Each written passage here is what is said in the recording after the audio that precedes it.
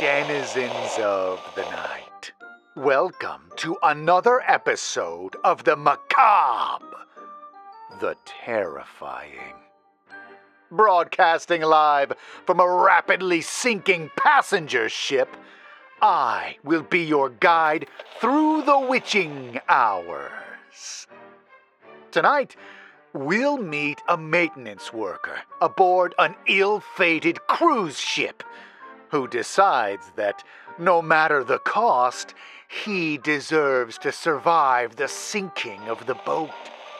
The only problem is that even if he's able to get off the sinking ship, he's still out in open ocean, far from land, floating above miles and miles of dark water, and shrouded in a dense fog bank, which doesn't seem to be lifting.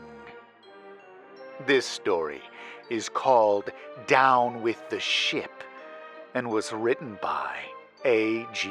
Hilton.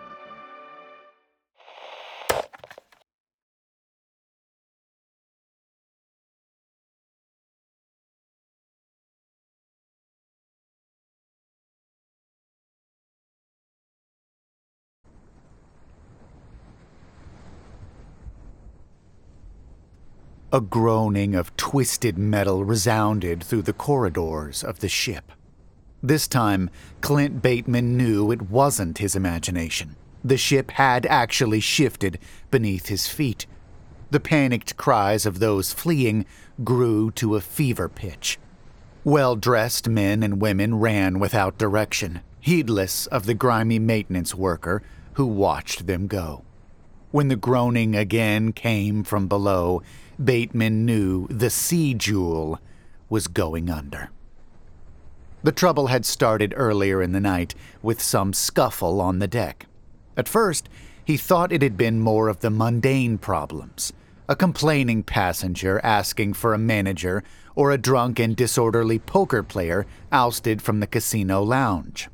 But then, they had run into a fog bank, and the call had gone out for all hands on deck as the boat struck something. Evacuation protocols were in effect, and Bateman knew that he was expected to help get the passengers into lifeboats. But feeling that shifting beneath his feet, he'd begun to reconsider that women and children first stuff.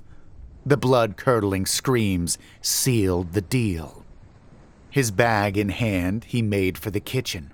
He knew the corridors and service ways, making the trip quickly. The cooking staff were gone, the food stores spilled and in disarray, and he darted about, stuffing cans, bread, bottles of water, and anything else that might keep fresh into his sack. Then, it was up to the deck and the life rafts. The screaming and crying reached a fever pitch here. Beneath the ghostly moonlight that barely penetrated the fog, the passengers seethed in absolute hysteria. Some kind of fighting was going on. People lay here and there in crimson pools. A musky sea-bottom smell permeated the air, the scent tickling a deep part of his brain and triggering a deeper-seated flight response. Whatever was happening didn't matter. He was getting out. A quick perusal indicated most of the lifeboats had already been launched. He knew, per regulation, only a portion of the passengers and crew were actually required to be accommodated by the boats in the event of an emergency, leaving the remainder to launch in self-inflating rafts. Many rafts had been taken. Others lay about the deck, deployed prematurely and damaged during the panic. Luckily, at least one or two had been overlooked. Slinging his bag over his shoulder, Bateman hauled out a blood-smeared, bulky case, making sure to check that it showed no signs of physical damage. Casting quick glances at the others hurrying about, he slipped away toward the aft of the ship. "Hey! Help us!" Bateman caught sight of some well-dressed passengers trying to figure out the raft instructions. He didn't know if the call was aimed at him. didn't care. He kept his head down and tried to block out the screams and the sounds of violence. Beneath his feet, the ship lurched anew. Away from the chaos, Bateman set about preparing to deploy the self-inflating raft. He knew that unless he planned to deploy the craft on deck and attempt hauling it over the side, his best bet was to secure the pull rope and toss the boxy casing to the water, letting the weight of gravity activate the inflation process. He was running through the logistics of the process when a voice came at his shoulder. "You getting out, Bateman?" Bateman nearly screamed and wheeled around to find a broad face staring back at him with alcohol-reddened eyes. He grimaced, recognizing the line cook, Erickson, at once. "Get lost," Bateman hissed. "You're slipping out, aren't you? That the last raft?" Erickson's head bobbed like some great circus bear. The pungency of alcohol rolled out on his breath. "I'm getting out with you." Bateman looked past Erickson's bulk. Amid the chaos, everyone seemed to have forgotten the life rafts, but now he saw one or two heads turn their way. Bateman clutched the encased raft against his chest and tightened his grip on his meager food supply. "Fine. Come if you're coming, but keep your voice down." Erickson fumbled with the pull rope on the raft case, but finally succeeded in securing it to deck rail. Bateman tossed the case overboard and watched as the rope jerked and the self-inflating raft did its work. In the end, Bateman was glad for the second set of hands. No sooner than the raft was deployed, the ship pitched suddenly, and the deck turned nearly vertical. He pitched over the side, landing in the raft with his bag of food and scrambling to find his way beneath the craft's tent-like canopy. Erickson flopped into the water and clambered in, while Bateman cut the pull rope away from the deck. A few people had seen them. Passengers in suits and dresses who had plunged over the deck nearby and came swimming for the raft. But Bateman pushed away from the sinking boat and the grasping hands. When a few more daring escapees persisted in clinging to the side and threatening to overturn the raft, he struck them about their heads until they lost their grips. As they fell back, each one spluttered and slipped beneath the frothing surface. Once or twice, Bateman imagined he saw stealthy shapes slipping around in the black water where the swimmers had gone under, and shuddered. "Come back!" screamed a man dangling from the ship's railing. "Come back and help, you cowards!" Bateman turned away, and with Erickson's help managed to paddle further from the wreckage into the surrounding fog. His whole life, those rich bastards and others like them had done nothing but bitch at him. He couldn't care less what happened to the lot of them. Let that bastard Captain Kurtzman help them. Go down with the ship and all that. Clint Bateman would live. The fog closed in on them. Erickson slumped in the raft's corner, a useless lump. Bateman continued to paddle, using an odd bit of wreckage, casting one last look at the sinking vessel. They drifted around the aft, and as the ship began to fade from view, he saw her go belly up. It was difficult to see the damage in the dark, but the sliver of moon seemed to reveal long score marks like slashes along her bottom. The light of morning came as a dull yellow that poked feebly through the murk of the fog bank. The air hung still and stagnant, feeling more like the atmosphere one would expect in a swamp rather than on open water, and already a feverish heat filled the raft's tent-like interior. But at least the canopy kept the sun off them.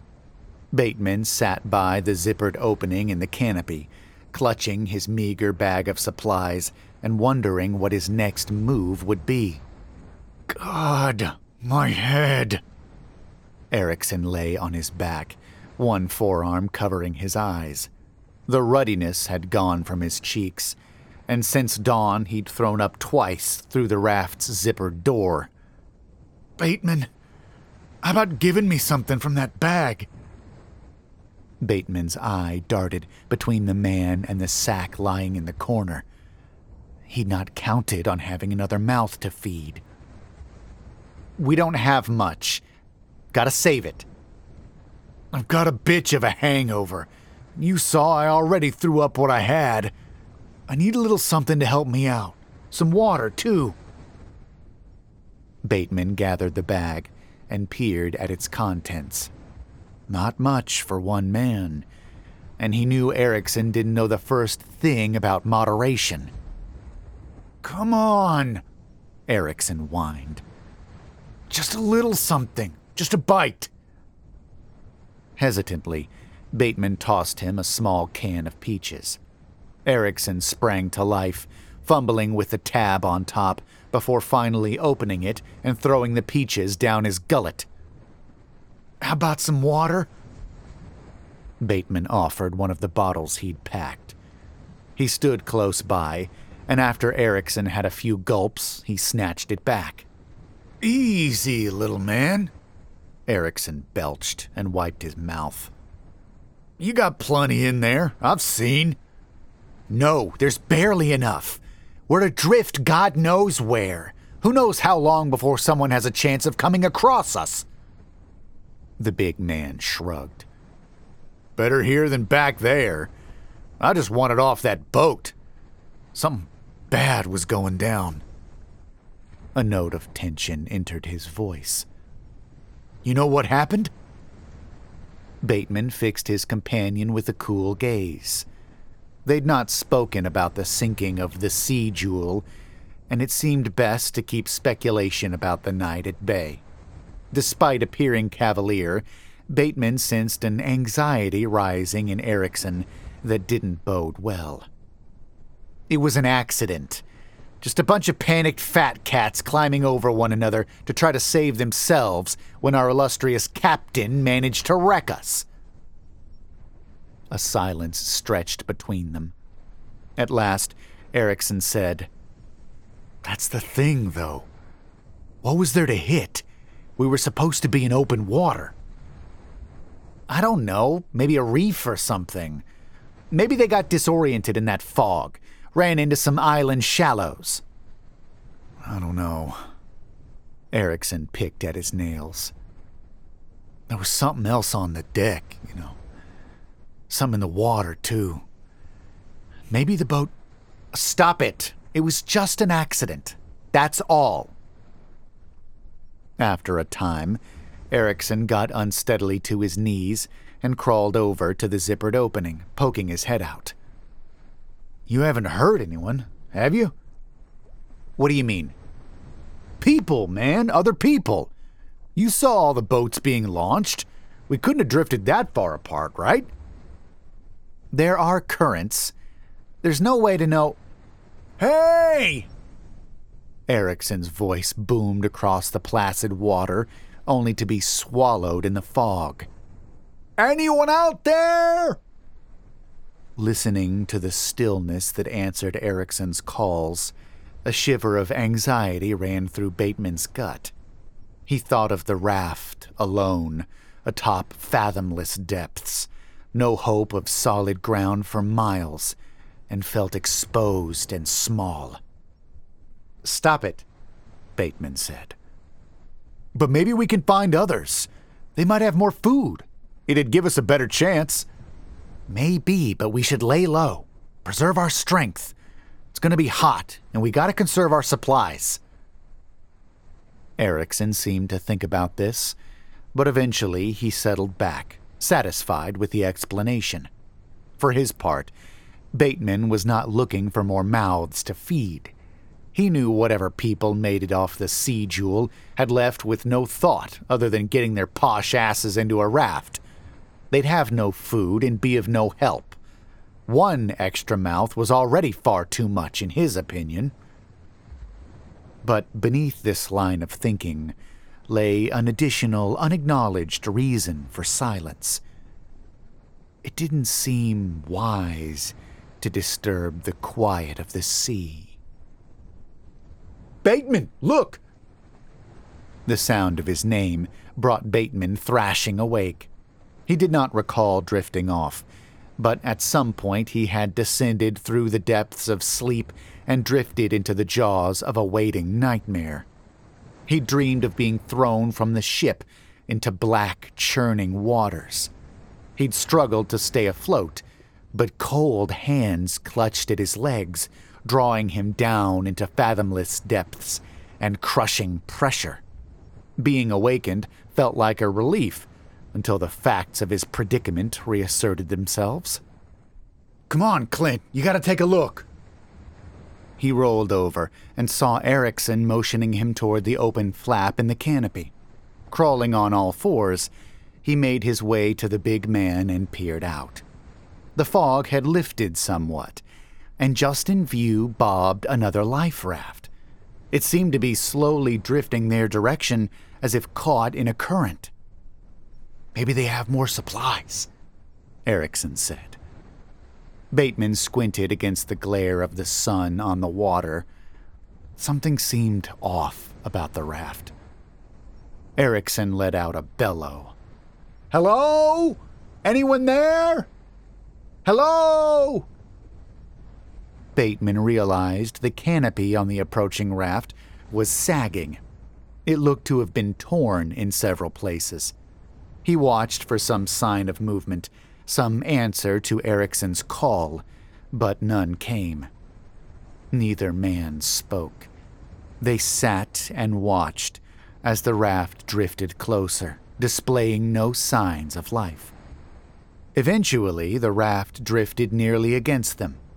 Upon closer inspection, it looked to have been through a war zone. The canopy hung in shreds, as if sliced by numerous razors. The whole thing sagged, indicating an unseen leak.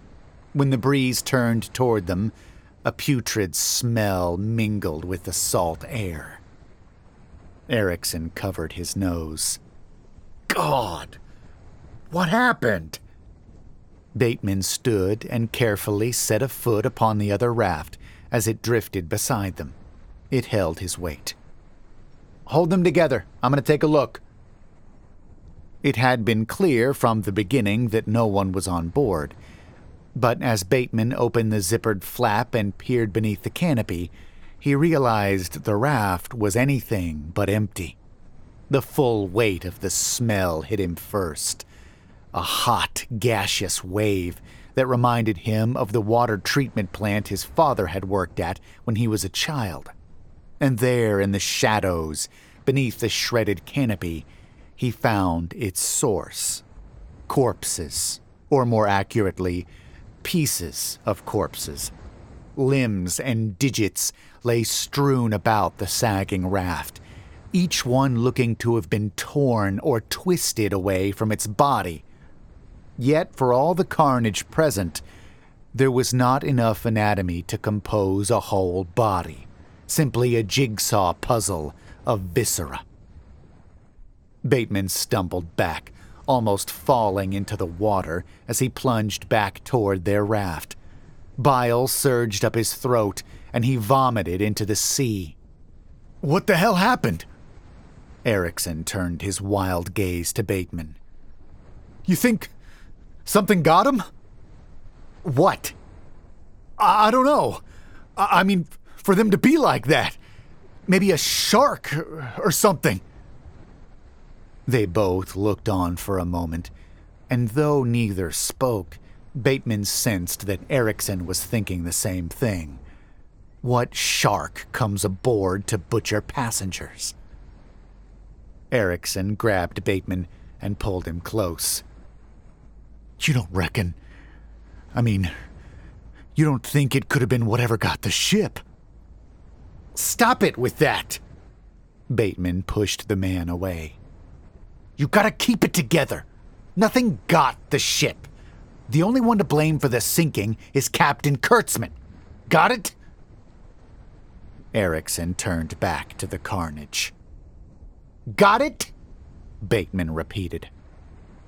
Erickson gave a non-committal nod, and both men watched as the raft began to drift away from them.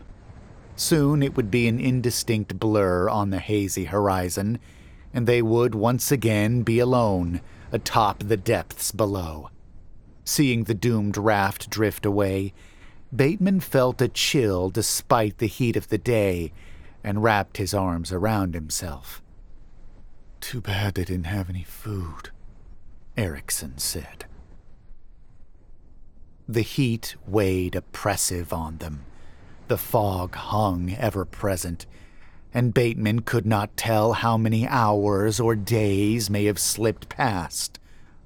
Once or twice, Erickson began calling out into the haze, but each time Bateman silenced him. They were alone. No one would hear their cries. Of that, Bateman was now sure. But now he acknowledged the worry that something might. There remained little for them to do but sit in a daze, drifting between fevered sleep and waking. A sound caught Bateman's attention. He tried to ignore it. Having been confined to this space with Erickson, he had come to pick up on the man's every movement and noise in the silence, and each one had become an irritation. No doubt Erickson felt the same, and the two men lived now in exhausted and charged silence. Bateman rolled on his side, away from the intruding noise. The humidity under the raft's canopy drank the vitality from his bones.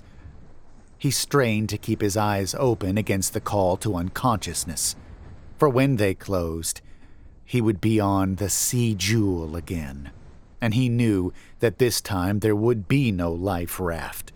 Instead, there would be only the pawing fingers in the water. Bateman started. He'd begun to drift off again.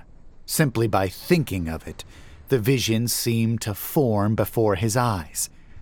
He shook it away. It was a deadly fantasy, a weight that would drown his mind if he let it. But he would push on. Clint Bateman would live. He deserved to live. The irritating noises from Erickson persisted. Bateman rolled over, ready to scream at him, but when his gaze focused, he found his companion rifling through the sack of food. "What are you doing?" Erickson glanced toward him, like a child caught with his hand in the cookie jar.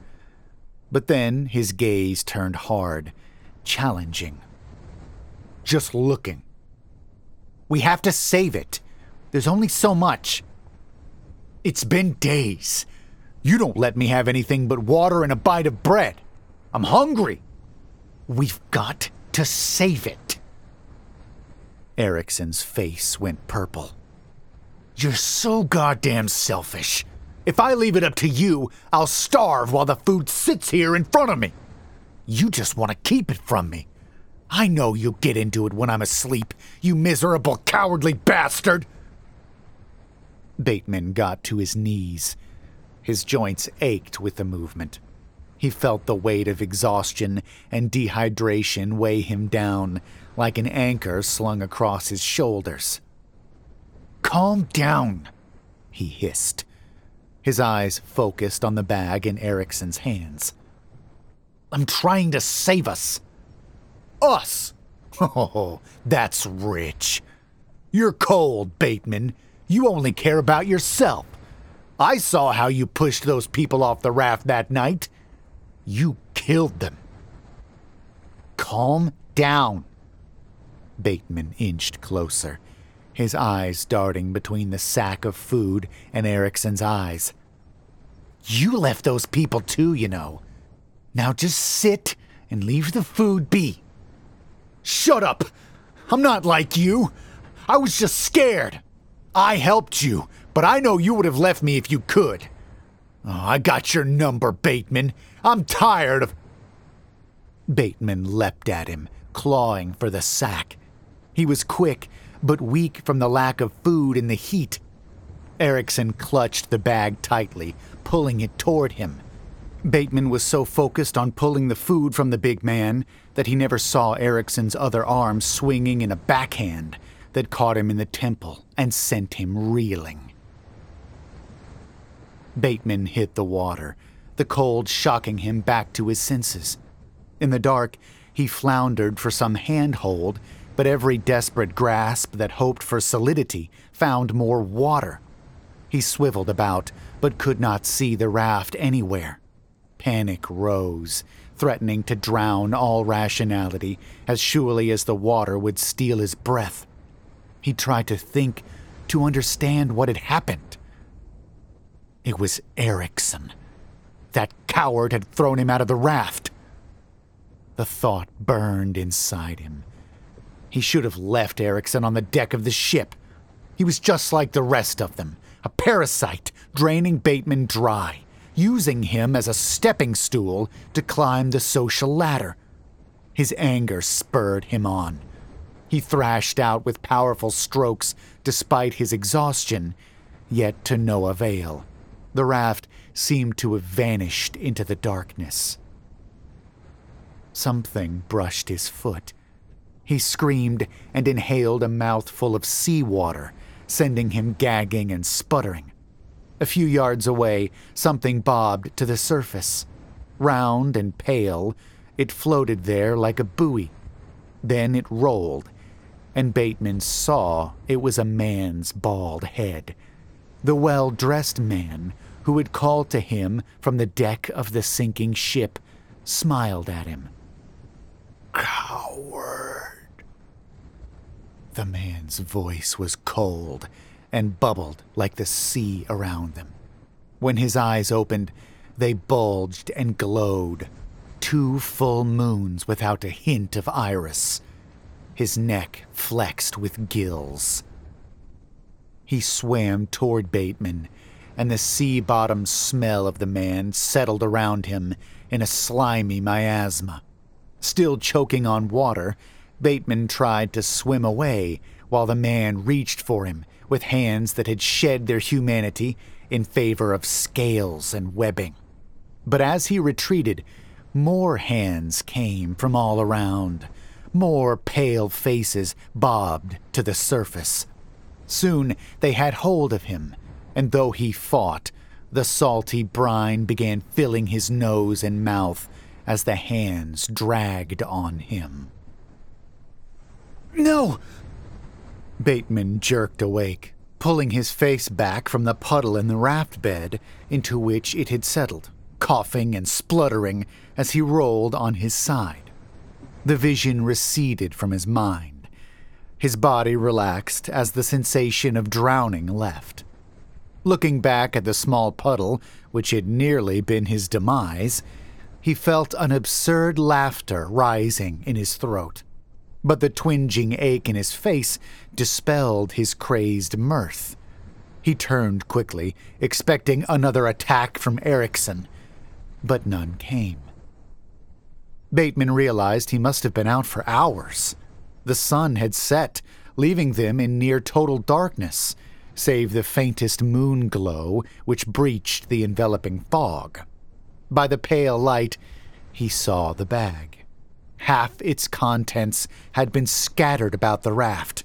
Many of the wrappers and cans had been opened. From the shadows at the opposite end of the raft, he could barely discern the shape of Erickson slumped to the side, a soft snoring emanating from him. For a time, Bateman crouched there, observing the scene. The longer he looked at the wasted food, the more he seethed.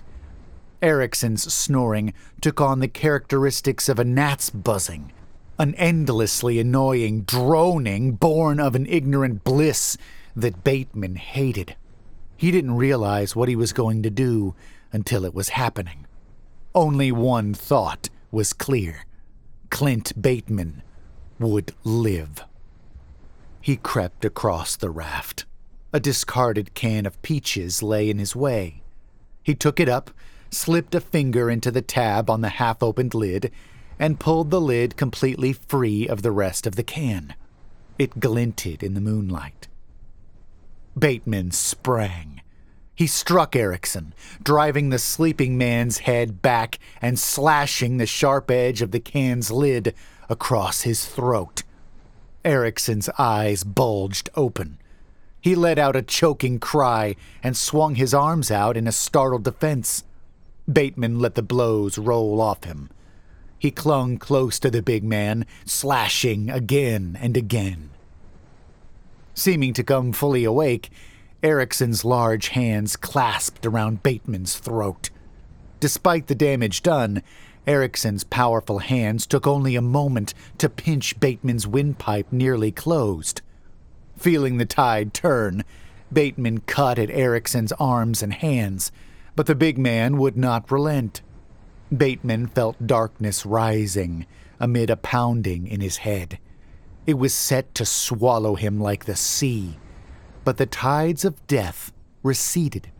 For even as he looked on in fear and anger, the lucidity began to leave Erickson's eyes. Bateman felt the killing strength leaving the large hands, could see it draining out of his throat and down his shirt.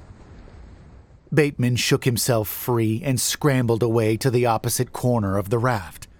Erickson slipped down on his side, hands clutched about the wounds in his throat. He looked at Bateman with a final curse in his eye, and then rolled onto his back. Bateman watched for almost half an hour before he was sure the big man's chest had ceased its rising and falling. Clint Bateman had lived. He had eaten what remained of the food and drank most of the water. Time and space had slipped loose their moorings in his mind. The fog remained ever present. He kept Erickson with him. At first, he'd thought to throw the corpse over, but had stopped short. He'd heard stories in the past of shipwrecked men eating each other for survival in the direst circumstances. Those stories had seemed like fantasy, but now he could not deny that his mouth watered even at the smell of putrefaction, which was beginning to grow ever stronger. But he had not partaken. Not yet. Now, he spent his hours curled in the floor of the raft. The heat made him sick and induced feverish dreams. Every time he closed his eyes, he saw the carnage on the ship deck, saw the people crying out. And now he saw things loping about, crawling from the waters below the ship's hull, which lay peeled back like the lid of a peach can. Soon, the fantasies bled into waking life. He lay awake in the void of night, listening to the lapping of the water against the raft and wondering if there wasn't something else beneath the sound. Once, he swore something had pushed against the raft's bottom, a tentative touch that felt like a hand. Then it was gone. The feeling of that touch in the middle of open water made him sick in a way he had never felt. He kept thinking of that other raft, of the human detritus within, and wished someone else were around. He tried to talk to Erickson about it. Erickson was mum on the subject. The fog lifted. The moon shined down upon him with a silver brightness that hurt his eyes. Crawling on his hands and knees, Bateman opened the flap in the sagging raft's cover and marveled at the clear sky. By the light of the moon, he felt he could see miles in all directions. Yet, in all directions, there lay only the dark. The endless lapping of the sea had long turned into a white noise that was a silence all its own. Bateman ought to feel lost amid its endless droning, completely alone in his now self-imposed isolation. But he sensed he was not. For days now, he felt eyes on him. Ever since feeling that ghostly touch from beneath the raft, he found himself bolting awake in response to some primal alarm in his deep brain.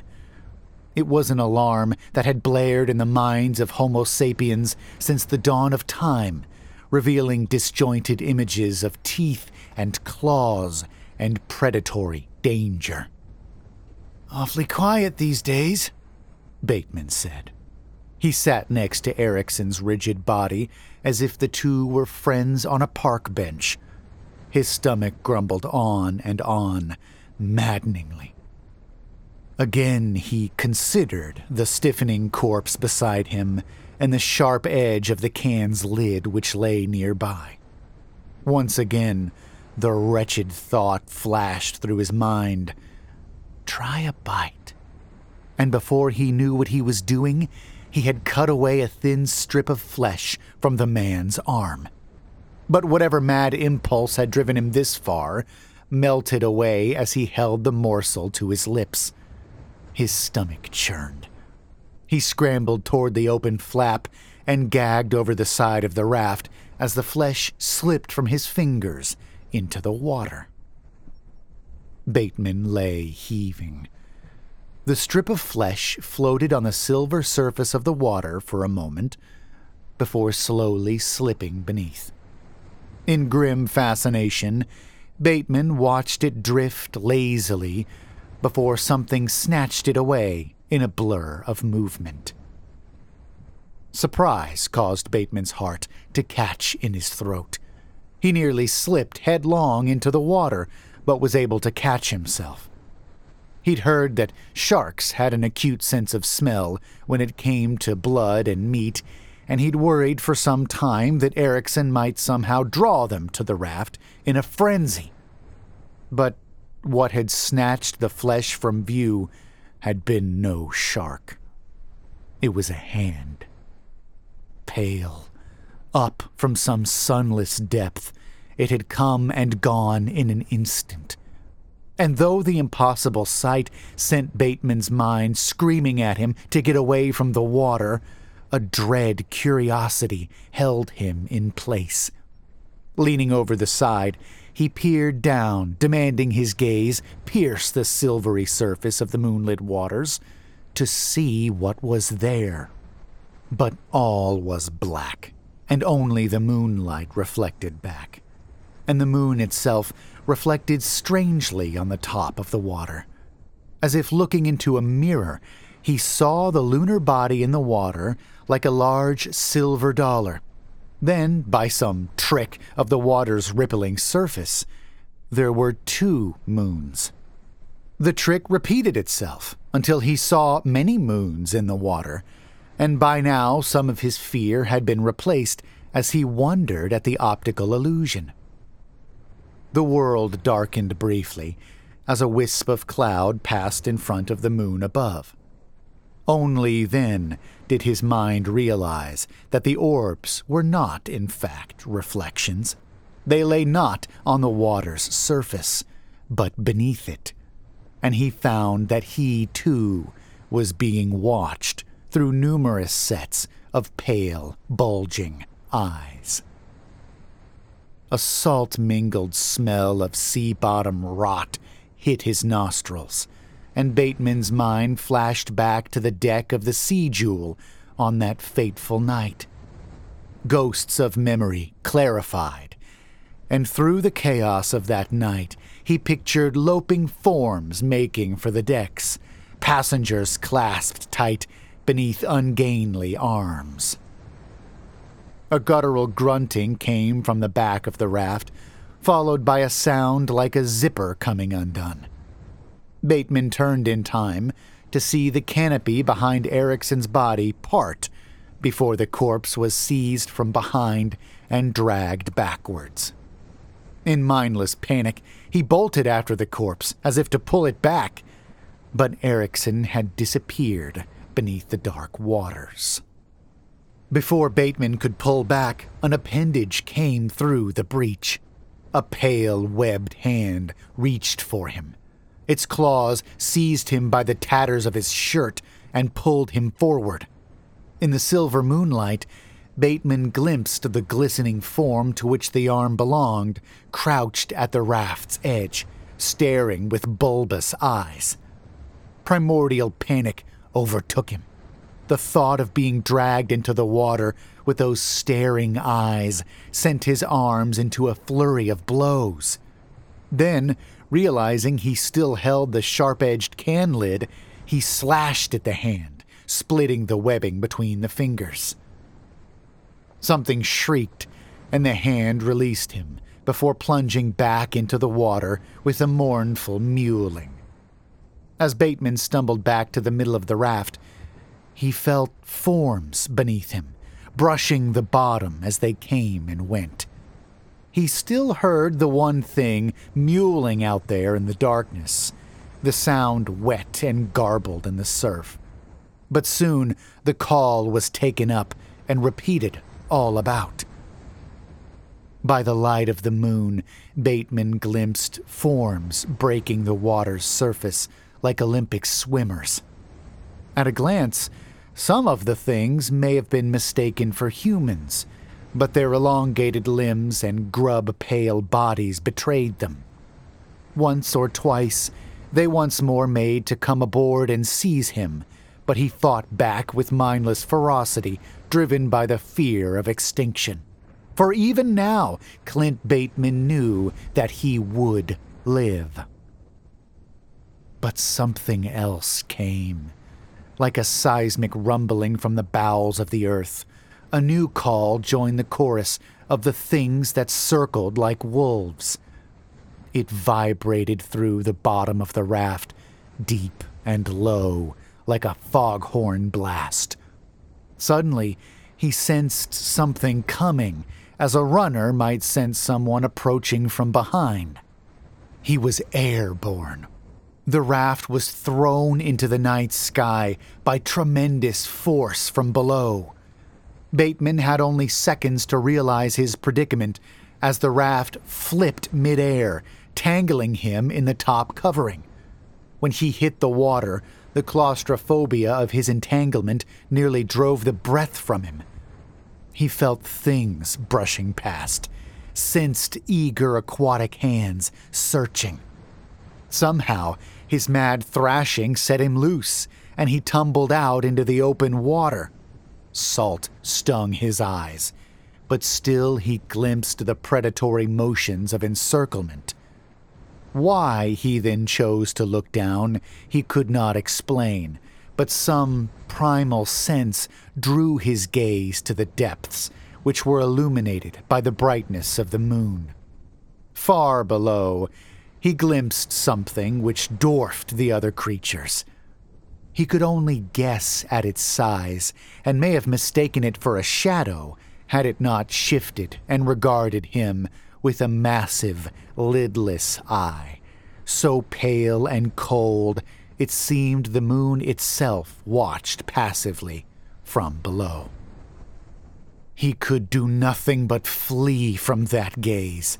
Breaking the surface, he clambered onto the overturned raft, the only thought in his land mammal mind to be out of the water. All fell to silence. The silence brought an emptiness filled only by his own expectation of what was to come. He sensed the things still moving beneath him, encroaching and waiting to have their way with him. Above all, he was aware of the massive thing, something big enough to rend a ship's hull with a flick of its claws, biding its time. A sound caught in his throat, an impotent cry for help or for some comfort.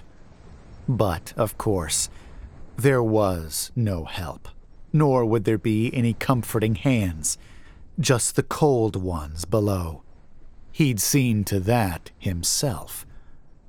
Drifting above the immensity of the sea and the things therein, he had become an insignificant island unto himself.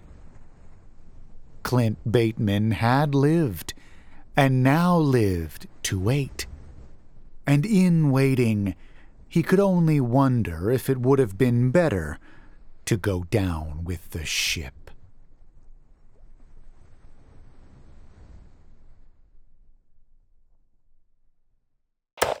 Do we have any thalassophobes in the house tonight? I'd wager we have a few more now than when we started. I guess in the end, our hero was aptly named, wasn't he? Bait Man? Get it? Even though I wasn't rooting for our man Bateman to survive, I still felt a dread settle on me at the thought of being toyed with by some unfathomably large creature and its kin. I wonder if the creature thinks humans taste better when seasoned by abject terror. If you enjoyed this story, please check out the author in the links below. As a matter of fact, Mr. Hilton has released a book called Nightside Tales, with plenty of stories like this one. And if you enjoyed my telling of the story, you're in even more luck. Yours truly narrated the audiobook as well. I may even have a free code or two to give out to any intrepid listener brave enough to send me an email for one. Please also leave a like on this video and subscribe for more stories like this one. Whatever you do, mind the shadows in the water below and don't fall asleep.